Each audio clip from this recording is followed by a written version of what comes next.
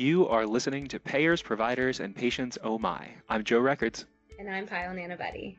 Today we're talking to Matt Vizzinazo, an associate in both the healthcare and government contracts practice groups, about the top developments in False Claims Act litigation. As many of our listeners already know, the False Claims Act is a federal law that imposes liability on persons and companies who defraud governmental programs. The federal government's primary litigation tool in combating fraud against the government, and that's especially true in the healthcare industry. Earlier this month, the Department of Justice announced that it had recovered more than $5.6 billion in settlements and judgments in 2021, and of that, over $5 billion were related to matters that involved the healthcare industry. Yep, and Matt, along with myself and other lawyers at Kroll, including Tully McLaughlin, a partner in the government contracts practice group, and the co-chair of the firm's False Claims Act practice, along with Nkechi Kanu and Lindsay Gorton, who are both counsel in the government contracts group, we all authored an article that discussed the top FCA developments in 2021, which is published in the Government Contractor and is also linked in the show notes. So on this episode, we wanted to discuss some of the top developments that may be specifically relevant to those in the healthcare industry. And as Joe previously said, the DOJ announced that it obtained more than $5.6 billion in settlements and judgments in fiscal year 2021, which is a significant increase from the $2.2 billion recovered by the department in 2020. So Matt, let's just start off with a little bit of a deeper dive of what our listeners need to know about why that number increased so significantly from $2.2 billion to $5.6 billion this past fiscal year. Sure, Pyle. In short, it appears that the majority of the increase is due to the inclusion of settlements related to opioid litigation and some very large recoveries in that area. In particular, 2.8 billion of the 5.6 recovered in 2021 is from Purdue Pharma's global resolution of the claims against it, including, among other things, civil allegations that the company promoted its opioid drugs to healthcare providers it knew were prescribing opioids for uses that were unsafe, ineffective, and medically unnecessary, and that often led to abuse and diversion. So when you take out the opioid-related settlements, the FCA recoveries actually appear to be more in line with the prior years. Another thing that DOJ's press release points out is that healthcare fraud was once again the leading source of DOJ's False Claims Act settlements and judgments in 2021. In fact, less than $600 million was recovered in matters involving non-healthcare agencies, leaving $5 billion that relates to healthcare industry matters. There were several key areas of healthcare fraud, including Medicare Advantage, unlawful kickbacks, and unnecessary medical services. These were recoveries from providers, health plans, as well as labs and medical device manufacturers. All right, so Matt, let's dive into some of the litigation developments we saw in 2021. One of the FCA topics we've discussed in this space in the past is dismissal authority. What were the developments on that front?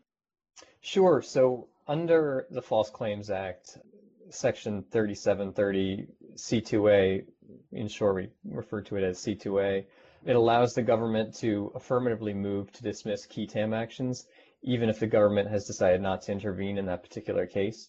Courts have been disagreeing over the decades, really, on the test to determine when the government can dismiss, and there were some important cases in this space in 2021. So for the past couple of decades, there were essentially two standards governing the dismissal authority. First, there was the unfettered discretion standard to dismiss FCA actions, which was introduced by the DC Circuit in the Swift case. That was 2003. Other courts have applied a higher standard in the rational relation or valid purpose test, which requires the government to demonstrate that the dismissal must have a rational relation to a valid governmental purpose. And that was introduced in the Ninth Circuit's Sequoia Orange case. Now, traditionally, these were the two competing standards. And oftentimes, other circuits would decline to weigh in and would just say that under either test, the Swift or the Sequoia Orange test, dismissal was appropriate. But in the past couple of years, we've started to see some additional circuits weigh in on dismissal authority. So in 2020, the Seventh Circuit introduced a new standard where the government has an absolute right to dismiss a qui tam action under Rule 41 of the Federal Rules of Civil Procedure as a plaintiff in the litigation. Last year, Another circuit, the Third Circuit, took a side and cemented the Seventh Circuit's test as the third position in the ongoing circuit split. So in the Polanski case last year, the Third Circuit held that cases seeking dismissal under Rule 41A, a court has wide discretion. The Third Circuit suggested that dismissal will generally be granted upon the government showing a good cause. And the Third Circuit determined that these same standards should apply to FCA actions. The Fifth Circuit also weighed in and discussed what different standards might apply, but ultimately they didn't land on what the correct standard was in their Eli Lilly case past year.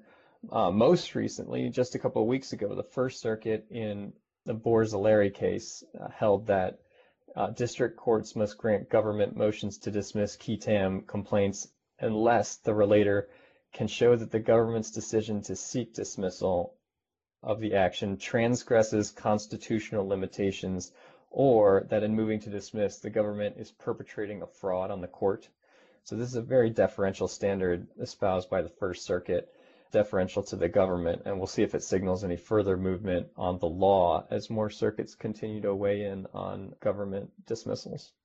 And just to put this in further context for our listeners, you may have heard of the 2018 Granston memo, which was authored by the director of the fraud section of the Commercial Litigation Branch of the Department of Justice, Michael Granston. And this memo directs DOJ attorneys, when making an intervention decision, to also consider whether the government interests are better served by seeking dismissal under its authority under Section 3730 C2A. As the real party in interest in an FCA case. To that end, the memo provides guidance to DOJ attorneys about what kinds of cases the government should seek to dismiss. For example, when the case is based on meritless claims or will be overly burdensome for the government to monitor and participate in, like when it has to respond to discovery requests. We've seen the government argue that dismissal is proper because the government's expected costs are likely to exceed any expected gain. And this is often a prevalent issue with respect to qui tams brought against healthcare defendants, which usually involve complicated claims and billing systems administered by Medicare or Medicaid entities, such that large discovery demands are imposed on the government, even in cases that the government doesn't expect to lead to a big payoff. In other words, the continued litigation that Matt was just describing on the correct standard to apply to those motions to dismiss is really important because it's ultimately a determination of whether the DOJ actually has the absolute authority to dismiss those meritless or burdensome cases, or to what extent the courts should evaluate the legitimacy of the government's stated reasons for dismissal. And it's worth pointing out that Senator Grassley last year introduced legislation that, among other things, would formalize a requirement for DOJ to provide detailed reasons when seeking to dismiss a qui tam. That legislation may pass this year, but we'll have to keep an eye out for that. With that, I think it makes sense to move on to the next hottest topic in FCA litigation, materiality. Sure. Yeah. So materiality remained an area of focus. Now we're in the fifth year since the Supreme Court's landmark decision in Escobar. There are a couple of litigation updates, but first I wanted to discuss pending amendments to the FCA, which dropped in 2021. And some of these focus on materiality. So Senator Grassley of Iowa, who's always a proponent of strengthening the FCA, led a bipartisan group to introduce a bill aimed at beefing up the FCA. The bill stalled in Congress and then appeared in and disappeared from the infrastructure deal that was ultimately passed in November. But just recently, a version of the bill was passed through the Judiciary Committee. Still has a long road ahead of it, but it could be codified. Regardless, it's worth bringing up because one of the originally proposed provisions garnered significant attention was a burden shifting provision that would require a defendant to rebut a showing of materiality with clear and convincing evidence. Senator Grassley made remarks in February last year, specifically calling out the court's apparent misapplication of FCA materiality under Escobar. So while the courts continue to issue decisions under Escobar, it's certainly possible that Congress could intervene and impose a new materiality standard. So that's something to continue to watch in 2022. Materiality is almost always a big issue in False Claims Act litigations against healthcare companies, given the sheer number of requirements applicable to providers and payers that submit claims to the government. specifically the rigorous materiality standard put forth by the Supreme Court in Escobar and grappled with by lower courts since, ultimately requires the government or relator to establish that the government would not have paid the claim in question if it had known of the defendant's noncompliance with an applicable law or regulation. There were also a few cases discussing materiality that I wanted to discuss. The first is the ACOM decision from the Second Circuit. The court applied the reasoning of Escobar and the Second Circuit's 2020 case, Strzok, in the ACOM case, and it found that continued payment by the government after learning of allegations and receiving corrective action reports which contained relevant information demonstrated that the government had actual knowledge of alleged violations, and so it affirmed the dismissal of certain claims on the basis of materiality. The court further explained that alleged violations must be substantial in order to be material, and so that requires a showing that there are sufficiently widespread deficiencies in the contractor's performance that would go to the heart of the bargain. The ACOM decision is particularly significant because it evaluated materiality at the pleading stage. And that's a hot topic, whether the pleading stage is a proper time to dismiss a case on the basis of materiality, and this decision showed that the Second Circuit is open to doing it at that stage. Another case I wanted to touch on in materiality, the 11th Circuit went the opposite route of the ACOM court in Bibby versus Mortgage Investors Corp. They reversed a summary judgment grant that had been based on a lack of materiality. Now, in that case, under a VA mortgage loan program, the defendants were required to certify that it only charged proper fees under the program, which was a condition of payment by the VA in the event of a default. But the relator alleged that fees were not proper, and therefore defendant's certification to the government was false. The VA was aware of the alleged improper fees and still continued to pay on the loans, which is why the lower court found that the violation couldn't be material. But the 11th Circuit disagreed and explained that the court must engage in a holistic materiality analysis. And because the VA took corrective measures while continuing to pay, and the facts bore out that the VA was required by statute to continue to pay, the finding of materiality wasn't precluded by continued payment by the government, even though the VA had knowledge of the noncompliance. And speaking of knowledge, I want to ask two questions about the requisite mental state and the standard for the FCA. First of all, conclusively and once and for all, is it pronounced scienter or scienter? And then second, have there been any developments in the past year on that front? Those are great questions, Joe. And as to your first, the more important question, I will frequently pivot between the two pronunciations, but today I'm going to go with scienter, so that's the correct answer of the moment. So there are, and to answer your second question, there were some significant developments, and especially in a couple of healthcare decisions. So the first I wanted to talk about is the U.S. versus SuperValu case in the Seventh Circuit, where the Seventh Circuit joined 4 other circuits in applying the scienter standard from the Supreme Court's Safeco decision to the False Claims Act. So in the Safeco decision, the Supreme Court had interpreted scienter under the Fair Credit Reporting Act, which punishes willful violations of that act. The FCA's scienter standard is satisfied when a defendant acts with actual knowledge, deliberate ignorance, or reckless disregard as to the falsity of claims submitted to the government. And now the SuperValu court followed Safeco's lead and held that a defendant interpreting an ambiguous statute or regulation does not act with reckless disregard under the FCA when their interpretation was, 1, objectively reasonable, and 2, there was no authoritative guidance that cautioned against that interpretation. So while the SuperValu panel didn't flesh out the precise boundaries of what constitutes authoritative guidance, it followed Safeco in holding that any authoritative guidance must come from a source, typically governmental, with authority to interpret the relevant text.